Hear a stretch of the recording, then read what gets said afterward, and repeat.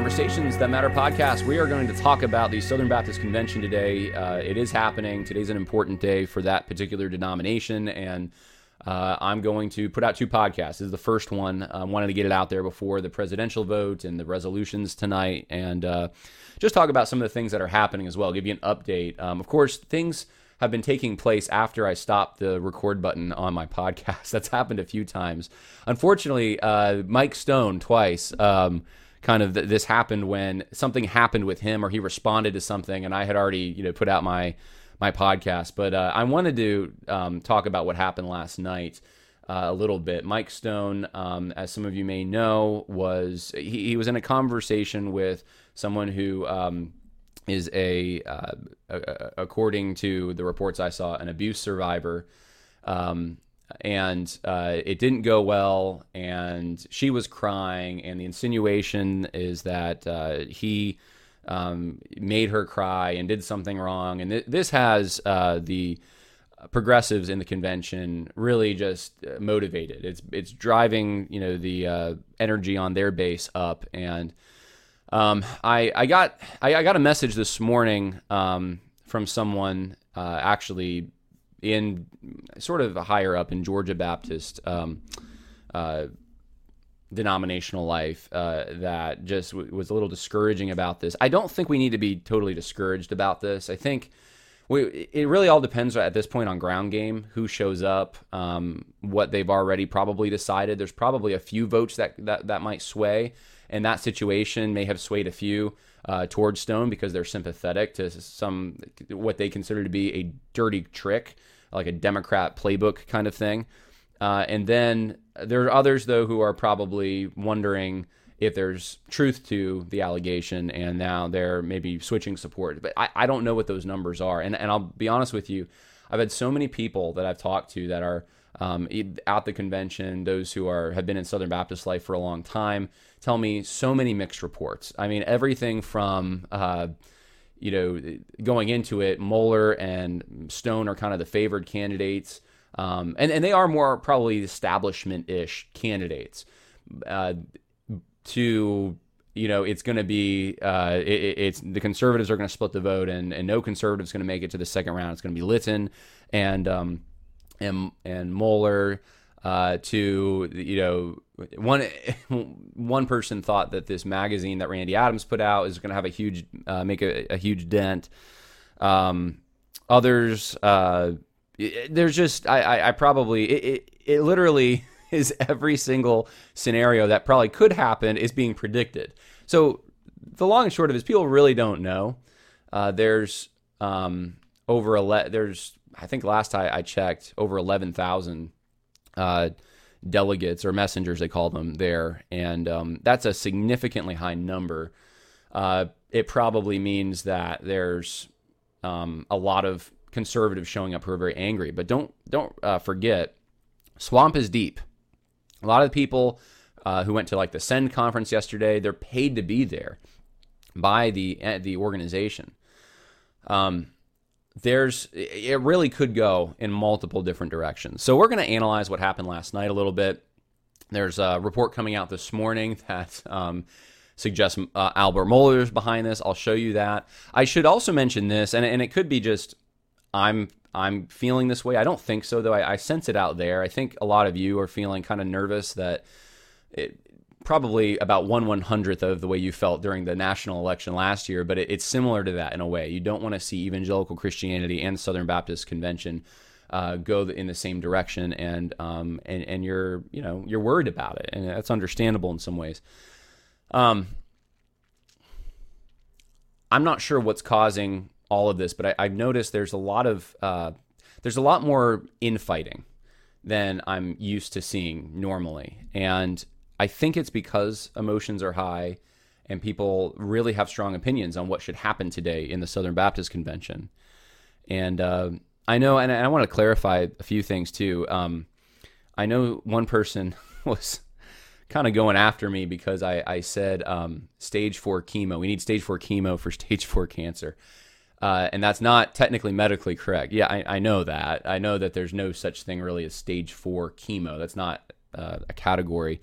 My whole point, and I hope most of you, I think 99% of you probably did understand, but I just to clarify, my whole point in saying that is just that there needs to be drastic measures in order to get the convention to go in the right direction. There really isn't any other way around it. Yes, I realize that there's no designation medically for stage 4, quote unquote chemo. My whole point though is that if you really think Southern Baptist Convention has stage 4 cancer, or whether you think it has stage 1 cancer, as one very prominent member of CBN told me a year ago, it's like, well, it's only stage 1, like we've caught it early. And I thought, no, I think you're at about stage 3. I'd say now you're at about stage 4. If you're more in line with what I think is the diagnosis, then you're going to take drastic measures. You're going to want to do something unprecedented, maybe even asking churches to withhold cooperative funding until audits are made or certain people are fired, or whatever the list of line items would be.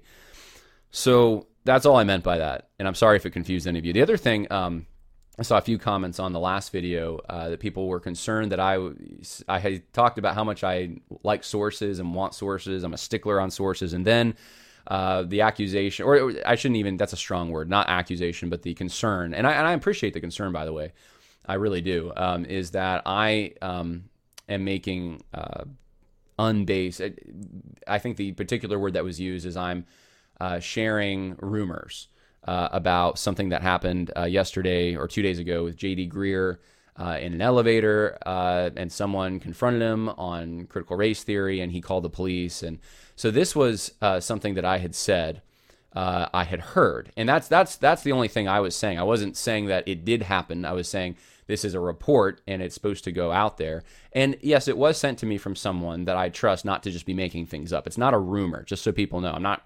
I wouldn't do that to you. I wouldn't, and I would let you know. If it's a rumor, I would say this is a rumor, and then I would give the reason why you would need to know about it. Normally, you wouldn't. If it's a rumor, you wouldn't need to know. It's not something that's important. In fact, I think that's probably what I'll talk about later with the Mike Stone situation a little bit. I'll get into some of that, but this wasn't a rumor. This was actually someone who is, I would say, generally reliable on this kind of thing. They wouldn't just make something up, at least. And they were the ones that texted me and told me about it. So I didn't have all the information, but that information, as I understand, is coming out.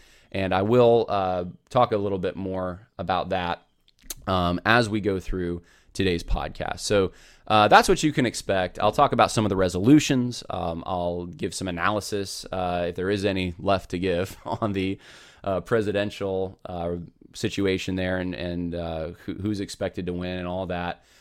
As we go through the podcast today. And we will have someone, Lord willing, planning on having someone from the convention floor to give me kind of a firsthand account later today for all of you who couldn't be there at the convention, because let's face it, not many of you could. So we will start here today. This is from the Send conference, which was Sunday night and Monday for pastors, and I guess probably a lot of entity workers were there, probably many of them paid to be there. It is a clip of Pastor Tony Evans, who's not a Southern Baptist, does believe critical race theory has some useful insights and things like that. So more on the progressive side, from what I understand. And here is a joke he made, and the reaction to it is the reason I wanted to play this. This tells you, if you're in a convention with people who laugh at this kind of joke, would you laugh at this joke? Ask yourself, would you laugh at this? Do you think that this kind of a thing is funny? Let me play it for you. So it's time now.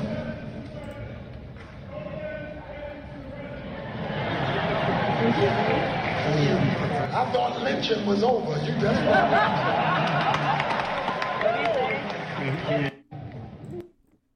All right. Very short clip, but you can hear the laughter from the audience. He makes a joke after someone asks him, why don't you, run for the Southern Baptist Convention? And he says, well, I thought lynching was over. The suggestion here is that Southern Baptists, they're really racist. I mean, he's talking at one of their conferences. This is the thing. He's an invited guest to speak. And then he insinuates that they're racist and he would be lynched if he was like the president or something like that. That's what would happen. That's incredibly, you would think, at least being an invited guest somewhere and then insinuating that you would, you're the kind of people that would murder someone because they're another color or something like that. That would be offensive. You'd think that would be offensive. And I understand. Everyone makes comments sometimes that are dumb in the moment. You don't think about them. Public speakers, when they speak all the time, they're especially susceptible to that. I get all that. The laughter from the audience, though, is the thing I don't quite understand here. If you're a conservative in the convention, and if you like your convention for the most part, or you don't, you think that it's doing good in the world, and you want to make it better and that kind of thing, this is who you're sharing the convention with. I mean, these are the people who are committed because they're coming, or they're paid to be there, I don't know, but they're coming to it could be both, probably it is both. They're coming to a conference that is before the convention itself. Not only are they probably a lot of messengers there, but people who have some kind of a tie or a commitment to the denomination. And a lot of them think this is funny. I'm sure not all of them did, but that's just a little sample of these are the people that you're going to be voting with today. So figured I would share that with you. Now let's talk about this story from yesterday. Baptist Press put out on Randy Adams' campaign. They call it tabloid. And, listen to this headline. Adams publishes campaign tabloid, declines specifics of funding. That is so slanted. The concern isn't what's in the quote-unquote tabloid, what's in the newspaper, what it says. Can it prove the assertions it makes, which it is backed up.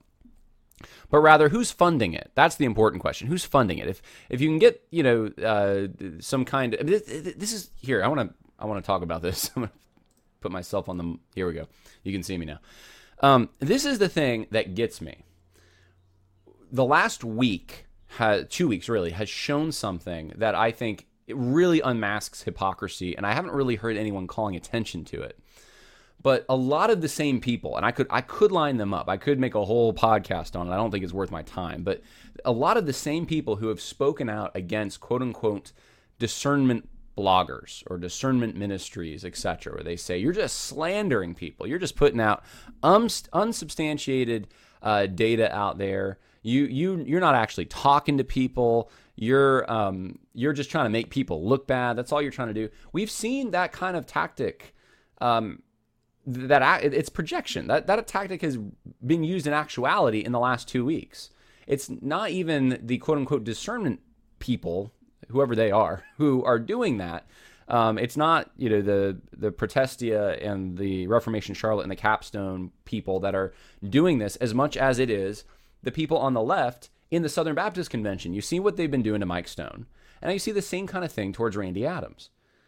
I almost want to ask them, did you do Matthew 18? That's what what they always want to say to people who talk about others in a way that's not the most flattering, and respond to public information in a public way, which is totally appropriate. That's what Jesus even did with the Pharisees. You always got to have a private powwow with them, because if you don't, you're not obeying the Bible or something like that. But the last 2 weeks, we've seen that they don't actually believe that. How many of them reached out to Mike Stone with any of the accusations that have been made against Mike Stone? It's jumping to conclusions. I think of, Philip Bethancourt, who's from the Ethics and Religious Liberty Commission, put out all these recordings, and he said, I'm going to be a whistleblower in the SBC. Isn't this the very thing that people like Philip Bethancourt have been arguing against for the past few years? Is that these whistleblowers are bad people. They should be going to the people that they're making accusations of first. And there's no reason to do this. It's just not Christian. That's the flavor of the rhetoric. And now all of a sudden it's flipped. They've all of a sudden all become quote unquote discernment bloggers. All the progressives, right? Because they're sharing the information even if they're not the source of it. So here's just anyway, a little sample. This Baptist Press article on Randy Adams, quote unquote tabloid. So let's go through a little bit of it here. Nashville. SBC presidential candidate Randy Adams said he, along with others, he declined to name. That's the first sentence. We haven't even finished the first sentence. People he declined to name combined to fund the publication and delivery of a tabloid-styled newspaper. SBC News was being distributed outside the Music City Center Sunday morning. The tabloid alleges dishonesty and corruption. No, it actually proves dishonesty and corruption. It shows you where the evidence is. In keeping with the charges Adams has routinely made as part of his campaign platform. Adams, who is the executive director, treasurer of the Northwest Baptist Convention, told Baptist Press the publication is a one-off for now, at least. He said the tabloid's purpose was to help messengers understand why he is a candidate for SBC president, particularly related to issues of transparency, accountability, participation, and building partnerships. Without providing specifics, Adams said no one from the Northwest Baptist Convention was involved in the project. This is just where, okay, have we even gotten to whether any of what the magazine, the newspaper talks about is true? No. And do we ever really get there? No, we don't. It's simply, all this is an attempt to cast shade on the contents of it, because who knows who's funding it? They might have bad motivations. And that's the worst thing for Christians. Someone who might have bad motivations, putting out information, it's funded, it's a tabloid, you can't trust this thing. That's the takeaway that people are going to have when they read this. This isn't journalism. This isn't reporting what is actually happening. This isn't seeking to understand a situation. This is politicized. This is someone in the can already for a particular candidate or agenda, or they're against Randy Adams or against the transparency message, putting their spin on it. So Randy Adams is dealing with this. Someone else, obviously dealing with a lot of backlash, is Mike Stone. Normally, I would go collect all the tweets and everything about this. There's actually a lot of them, but I think actually Protestia did a lot of that work for me, and I saw these before seeing the article, but I like the organization they have of it. So here's the story. I'll just read for you some tweets. Here's someone who I guess is at the convention. Moments ago, Pastor Mike Stone told Freedom's Bride, which is her Twitter handle, just outside the convention hall that she was doing harm to the denomination. As she walked away in tears, pastors and messengers came up to shake his hand and wish him luck tomorrow. When I tried to talk to Stone, he took his wife by the arm, saying he couldn't talk. Let's see here. He needs a private booking to do interviews. I saw her a few moments ago, someone else says. Can confirm she was left crying in the hallway of the SBC 21. Messengers came around to comfort her, waiting to hear back from Pastor Mike Stone. Griffin Guledge. I spoke with 5 messengers who were there and saw her burst into tears and spoke with having... Anyway, it's all the same thing. Let me see here. He missed the interaction, didn't see it. The name of this individual is Hannah Kate, and the charge is that Tom Askell. Here's the picture, just so people can see. Charge is that Tom Askell was talking to her. There's Hannah with the green. I guess that's a identifying necklace, and then blonde hair, and she's talking to Mike Stone, and you know, she was her story is that she was going and submitting a I don't know if it was a resolution or a floor motion or just a recommendation, but it was some kind of paper to people at the SBC to raise awareness about sexual abuse and then to ask for specific action. And I did read it.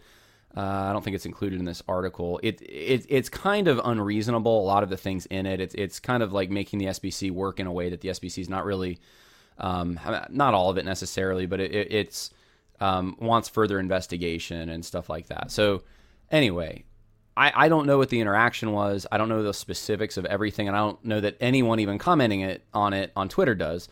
But this is what Pastor Mike Stone said about the whole thing.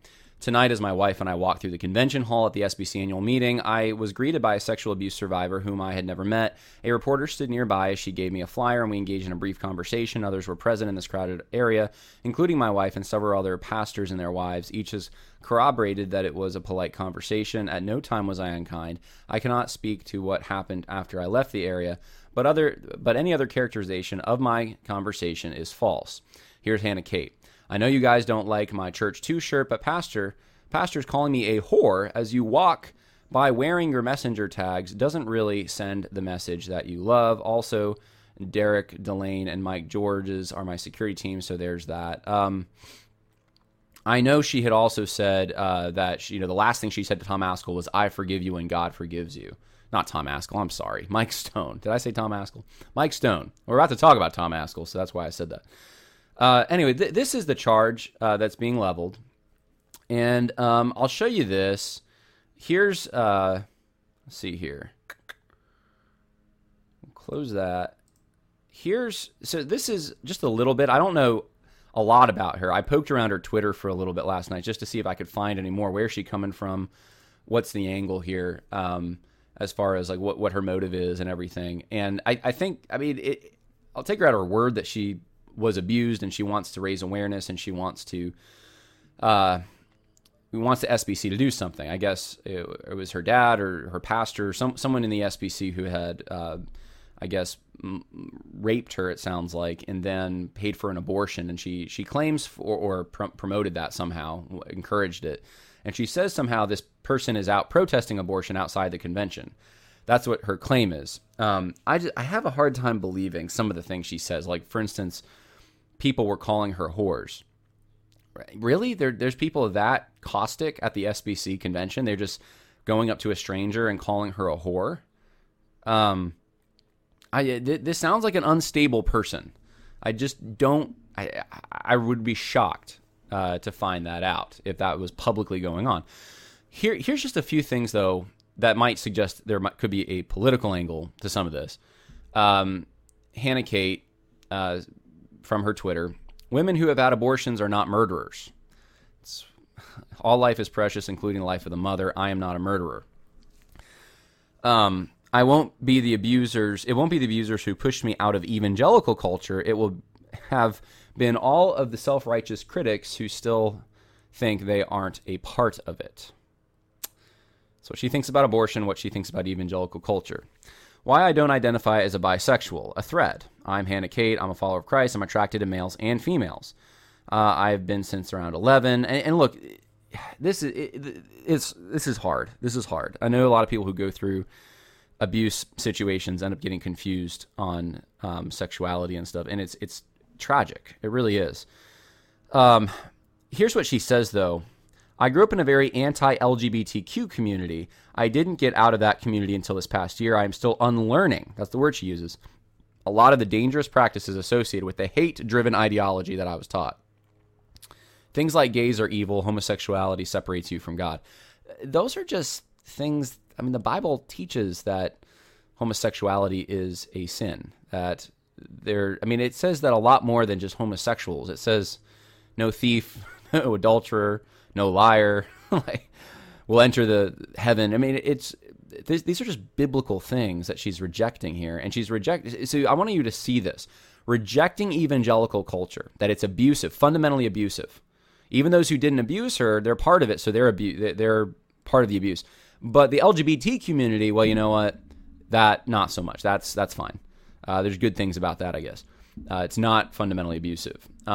She also says, looks like I'm voting for Biden, still wishing it was Andrew Yang in the race. Andrew Yang is so radical. It's just, her political bend is very, you can see, radical as well. It baffles me how upset we as Christians get when someone who's been hurt by evangelical culture. See, it's not even the people who hurt her or the person who hurt her. It's evangelical culture. That's the problem. Starts bad-mouthing it, as if the one wounded is a threat to the gospel, as if the victim owes the offender an explanation of their frustration. Where's the call for repentance? So what is the expectation here? Again, this is the social justice side of the Me Too stuff, that there isn't really any forgiveness ever. There's nothing you can do. As many people have come to her, even Mike Stone, and said, how sorry they are for her situation. It doesn't matter. It's evangelical culture has a stain. It won't ever go away. It's just who the evangelicals are fundamentally.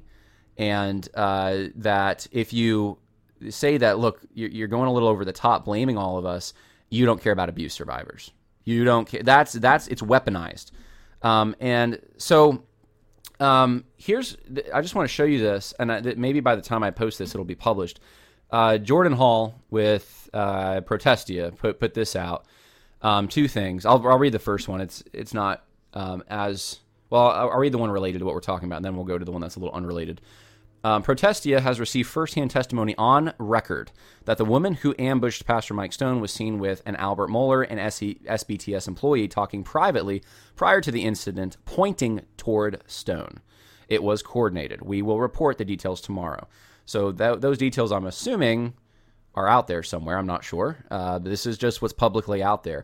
And so people yesterday were concerned that I was repeating hearsay and stuff. This is...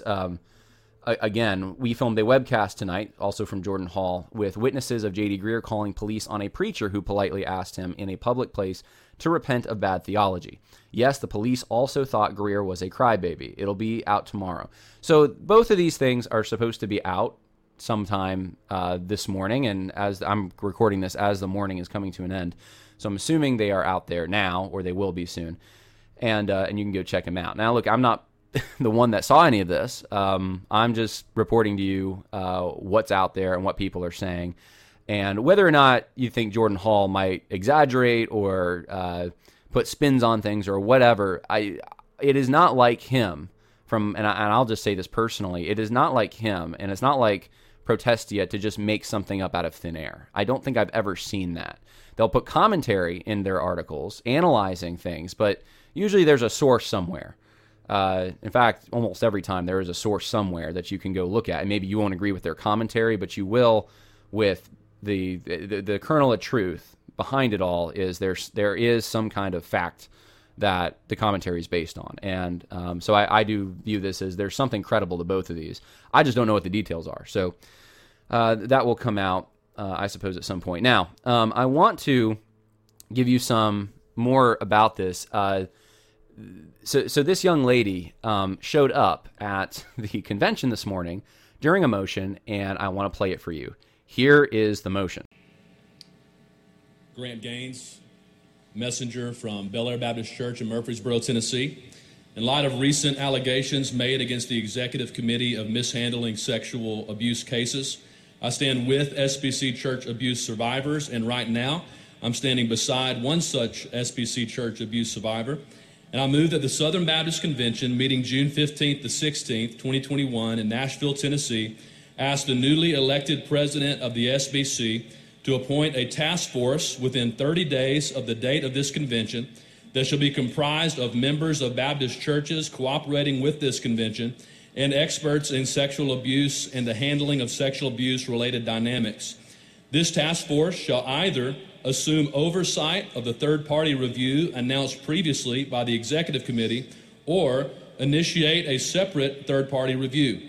Said task force shall ensure that the third-party review includes an investigation into any allegations of abuse, mishandling of abuse, mistreatment of victims, a pattern of intimidation of victims or advocates, and resistance to sexual abuse reform initiatives.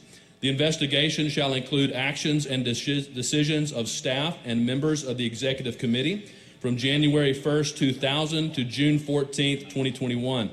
This investigation should include an audit of the procedures and actions taken by the Credentials Committee of the Southern Baptist Convention, which was formed at the convention meeting in Birmingham, Alabama, June 11th and 12th, 2019. The review shall be funded by allocations from the cooperative program. We further move that the task force agree that the accepted best standards and practices as recommended by the Commission third party, including but not limited to the Executive Committee staff and members waiving attorney-client privilege in order to ensure full access to information and accuracy in the review. A written report of the factual findings of this review shall be presented to the task force 30 days prior to the SBC annual meeting in 2022 and made public in full form within 1 week of the task force receipt of the report, along with suggestions from the task force for actions to be taken by our convention. Quite frankly, SBC messengers and especially SBC abuse survivors deserve to know the truth.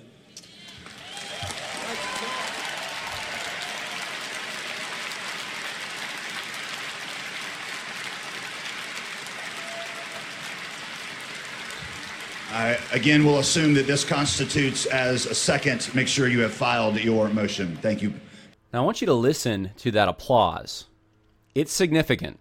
And this is one of the things that I think I might have misjudged a little bit. I thought the inflated numbers for the convention meant a lot of angry conservatives showed up, and I think they did.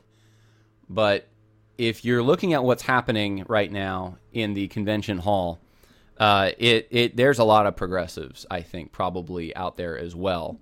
And it's really a brilliant move in a way that the progressives, or what do you even call them, the social justice advocates, they have chosen, instead of critical race theory, because they knew conservatives were going to go after that, instead they turned the tables 2 weeks beforehand. This was an organized strategy, guys. I'm convinced of that. And they chose the abuse issue for their issue, and they have done everything within their power to make it look organic and to use victims, their stories, to promote their political agenda, and they've done so absolutely brilliantly, I have to say. They've done the progressives have, the social justice advocates have done a very, very good job with this. And conservatives, they just don't think the same way. They don't have, like, for instance, a conservative doesn't come to make a motion about critical race theory and have someone next to them who was beaten up because they were white, or lost their job, or was canceled because of their view on social justice. They don't have their victims. And this is one of the weaknesses, in a way, of just the world we live in, of optics and image. Conservatives are still in a world of logic and reason, many of them. They think that should carry the day, and it doesn't anymore, unfortunately. And that's a sign of our culture going downhill. But the progressives make sure to have abuse victims next to them. In this case, this young lady is crying as she's hearing this. She was not the only one, though. There was another motion given, and let me play that one for you. Thank you, Dr. Greer. I, too, stand with a survivor, and it's my privilege to make this motion on behalf of SBC survivors. Todd Benkert, messenger from Oak Creek Community Church in Mishawaka, Indiana. I move to request the Ethics and Religious Liberty Commission to hire an outside organization to oversee an audit and assessment of sexual abuse within the SBC. The organization shall be authorized to receive and assess over the next 3 years both reports of sexual abuse, allegations of mishandling abuse from voluntarily participating churches, victims, and witnesses. Because participation in the assessment is strictly voluntary, the assessment will not be exhaustive, but rather aim to provide broad spectrum data and analysis on rates of abuse, allegations, mishandling of abuse allegations, and patterns related to said allegations. I further move that we ask the ERLC to include the organization's preliminary findings in their 2022 and 2023 annual reports and submit a final report including the organization's recommendations for our churches, entities, and denominational structures for the 2024 annual meeting. Is there a second? Please file your motion. Now, contrast this with the way the conservatives have presented their case against critical race theory, because that's what they came there prepared to do. And see if compare the energy in the crowd, compare the just the emotional appeal that their motions have. My name's Tom Askell. I'm the pastor of Grace Baptist Church, Cape Coral, Florida, a messenger from there. Pursuant to the provision made in Robert's Rules of Order, newly revised sections 35.1 and 35.2, I move that this convention rescind Resolution 9 that was adopted in the waning moments of the 2019 convention in Birmingham, Alabama.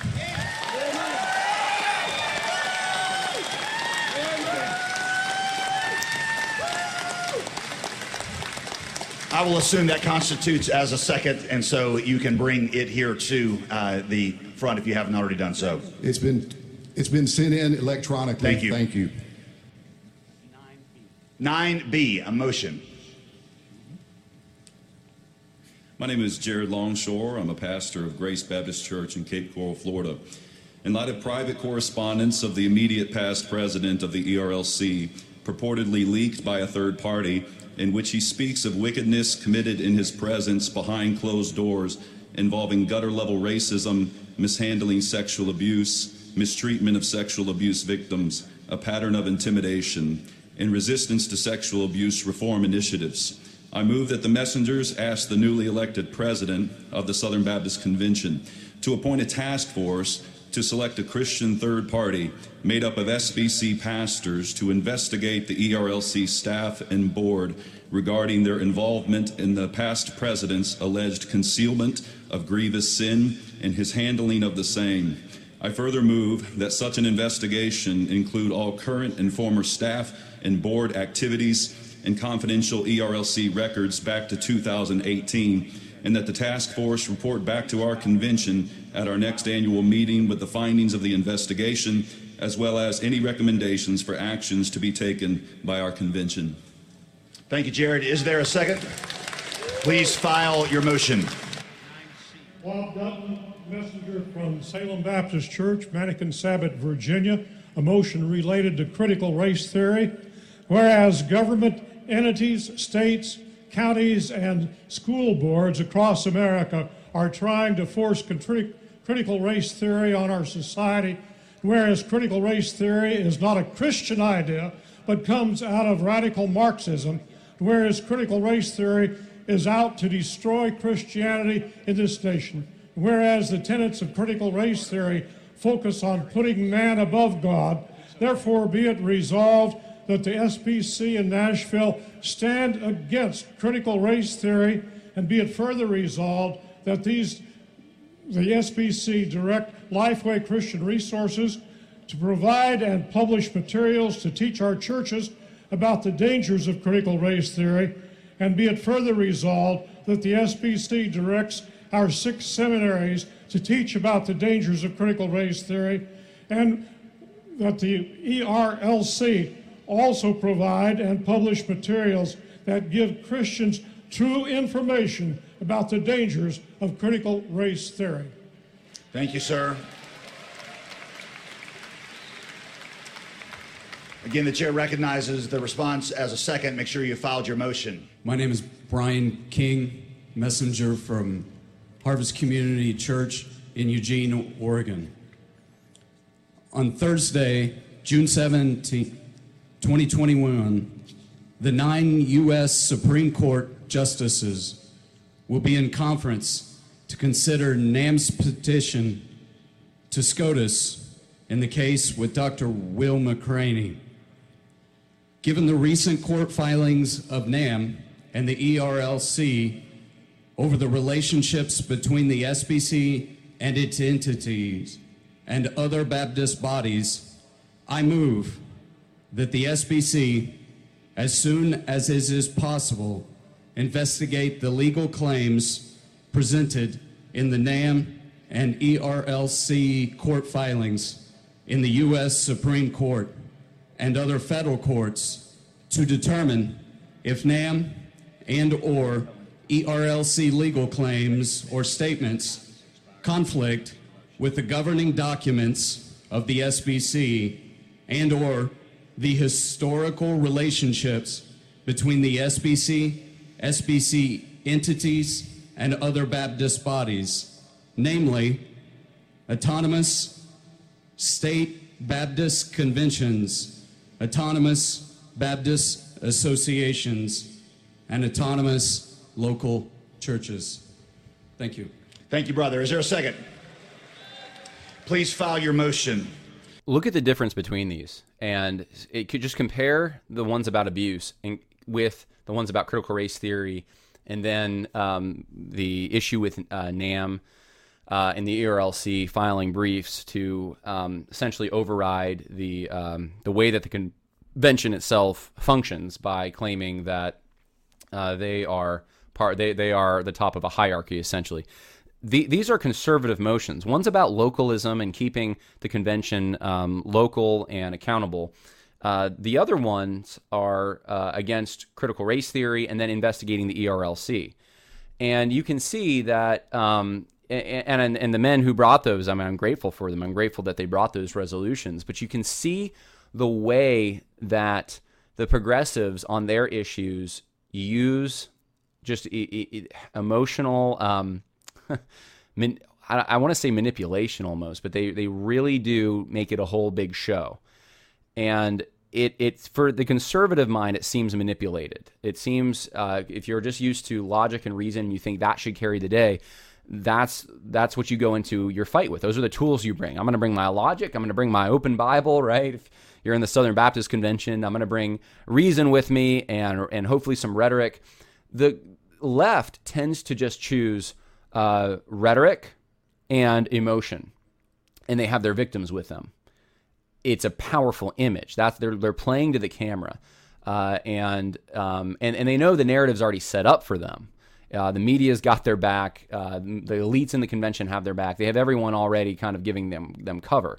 So this is the situation right now in the Southern Baptist Convention. Now, another thing also happened, and I thought this was very significant. If you want to get an idea of where the room is at, whether they're going to vote for Stone, whether they're going to vote for Moeller, Adams, Litton, this will show you a little bit more about where the convention is truly at, I think.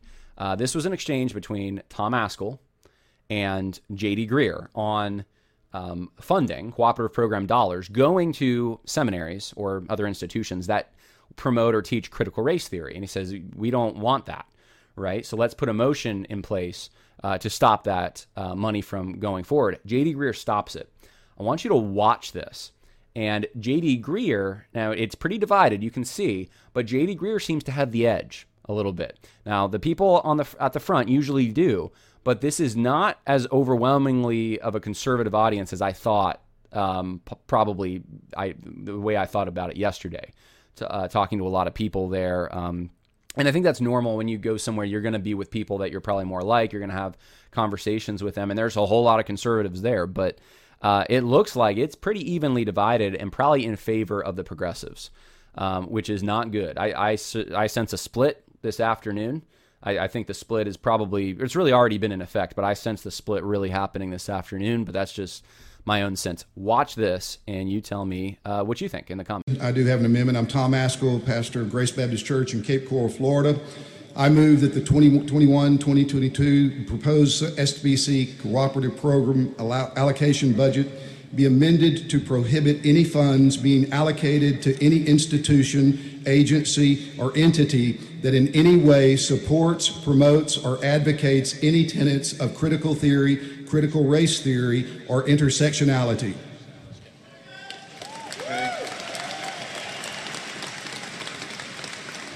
So let me make clear, after consulting with the parliamentarians and lawyers, I am no advocate of CRT, but after discussing this with them, I'm going to rule that amendment out of order for the following reasons. First, it violates the principles of our Southern Baptist system, the trustee system, namely, which has been the cornerstone of our polity for as long as any of us can remember. We have a system that was designed to work in a certain way, and that means if we want to see a certain thing changed, then we persuade Southern Baptists and elect a president that appoints trustees that holds these entities accountable. Also, after discussing this with the parliamentarians and lawyers, it is their unanimous opinion that it would be impossible to administer this. The amendment does not specify, for example, who determines if they are out of order, what tenets of CRT we are talking about, and who arbitrates, which means that it is not giving it to anyone who actually can do anything with it. So for that reason, with their counsel, I'm going to rule that out of order.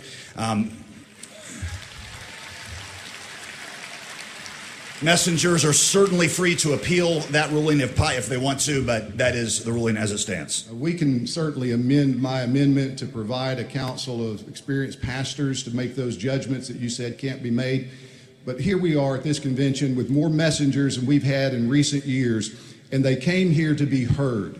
They came here to hear discussions about these issues that have divided us the last 2 years. I think it would be very appropriate for our messengers to be given the opportunity to vote on this amendment of the allocation of the cooperative program dollars that are given from our churches to finance our institutions and our agencies. So I respectfully ask that the decision be reversed.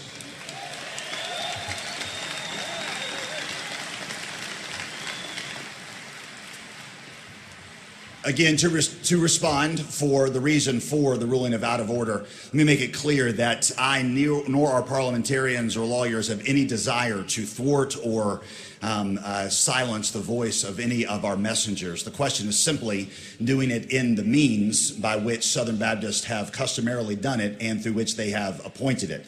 Again, we have a system that has worked for us for many years. It is a reliable system, the trustee system, and there are means to do that. There is also the resolutions committee.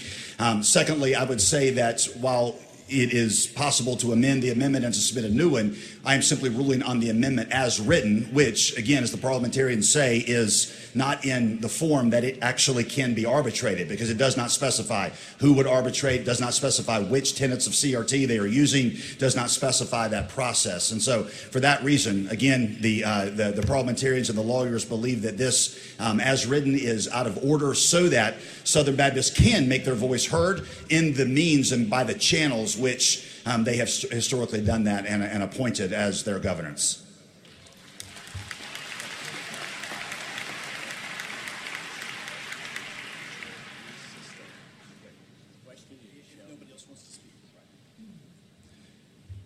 So are you ready for the question on the appeal?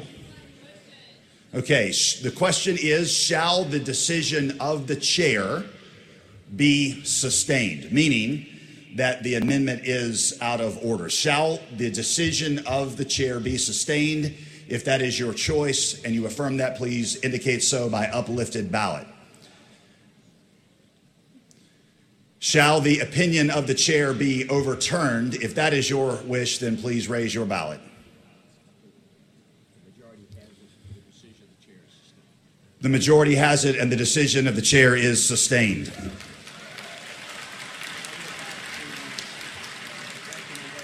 Well, there you have it.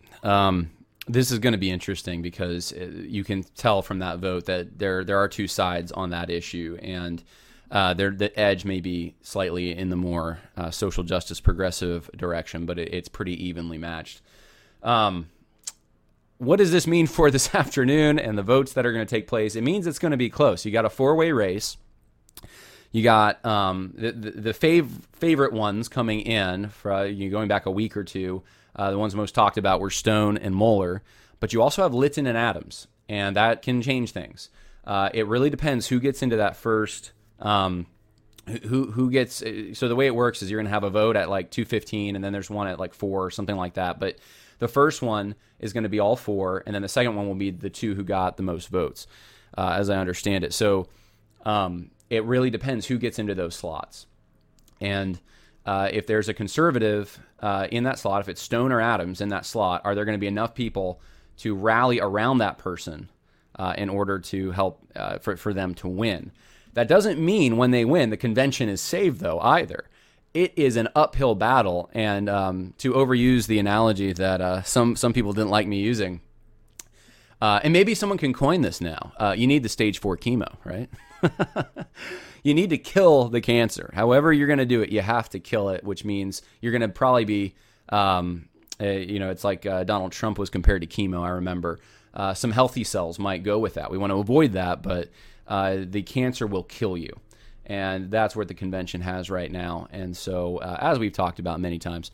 So that's it for this morning, now afternoon episode. I hope that's helpful to you. We'll have more later today, and we'll see. We'll analyze what happened. I look at this, and I see the long trajectory over many years of resolutions that have been given that have not been identified for what they are. And I'm thinking of like the Confederate flag resolution, the alt-right resolution. I know there's been a bunch of similar resolutions to that.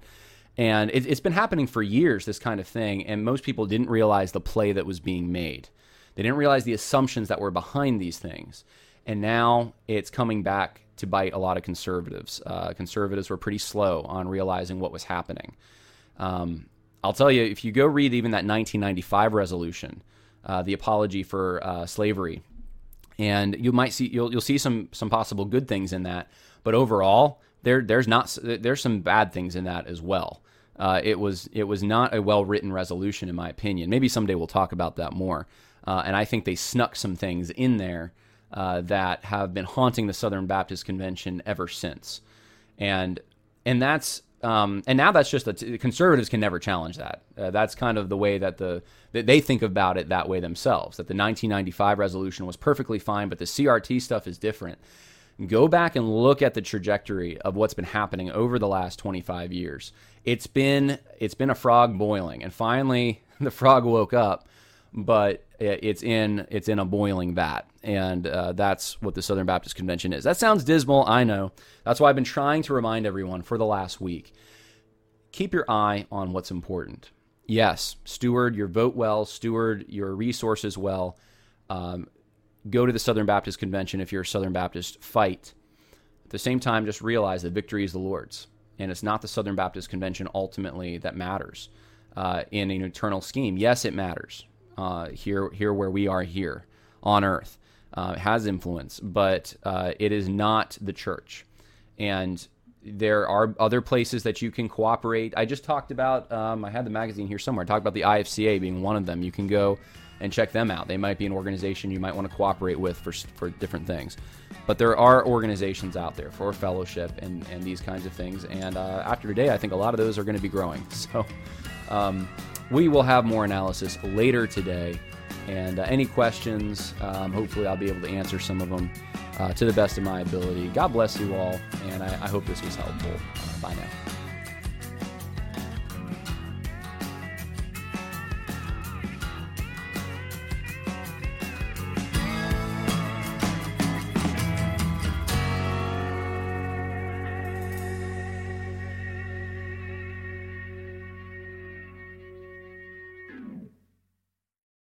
You know how to book flights and hotels. All you're missing is a tool to plan the travel experiences you'll have once you arrive. That's why you need Viator. Book guided tours, activities, excursions, and more in one place to make your trip truly unforgettable. Viator has over 300,000 travel experiences to choose from. Everything from simple tours to extreme adventures and all the niche, interesting stuff in between. So you can plan something that everyone you're traveling with will enjoy. Real traveler reviews give the inside scoop from people who've already been on the experiences you're considering. So you can plan with confidence. Free cancellation helps you plan for the unexpected. And 24/7 customer support means you can travel worry-free. Download the Viator app now and use code Viator10 for 10% off your first booking in the app. Find travel experiences for you. Do more with Viator. Support for this podcast and the following message come from Corient. Corient provides wealth management services centered around you. They focus on exceeding your expectations and simplifying your life. Corient has been helping high achievers just like you enjoy their lives more fully, preserve their wealth, and provide for the people, causes, and communities they care about. As one of the largest integrated fee-only registered investment advisors in the U.S., Corient has deeply experienced teams in 23 strategic locations. Corient has extensive knowledge spanning the full spectrum of planning, investing, lending, and money management disciplines. Leverage Corient's exclusive network of experts to craft custom solutions designed to help you reach your financial goals, no matter how complex they may be. Real wealth requires real solutions. For more information, connect with a wealth advisor today at Corient.com. That's Corient.com. Corient.com.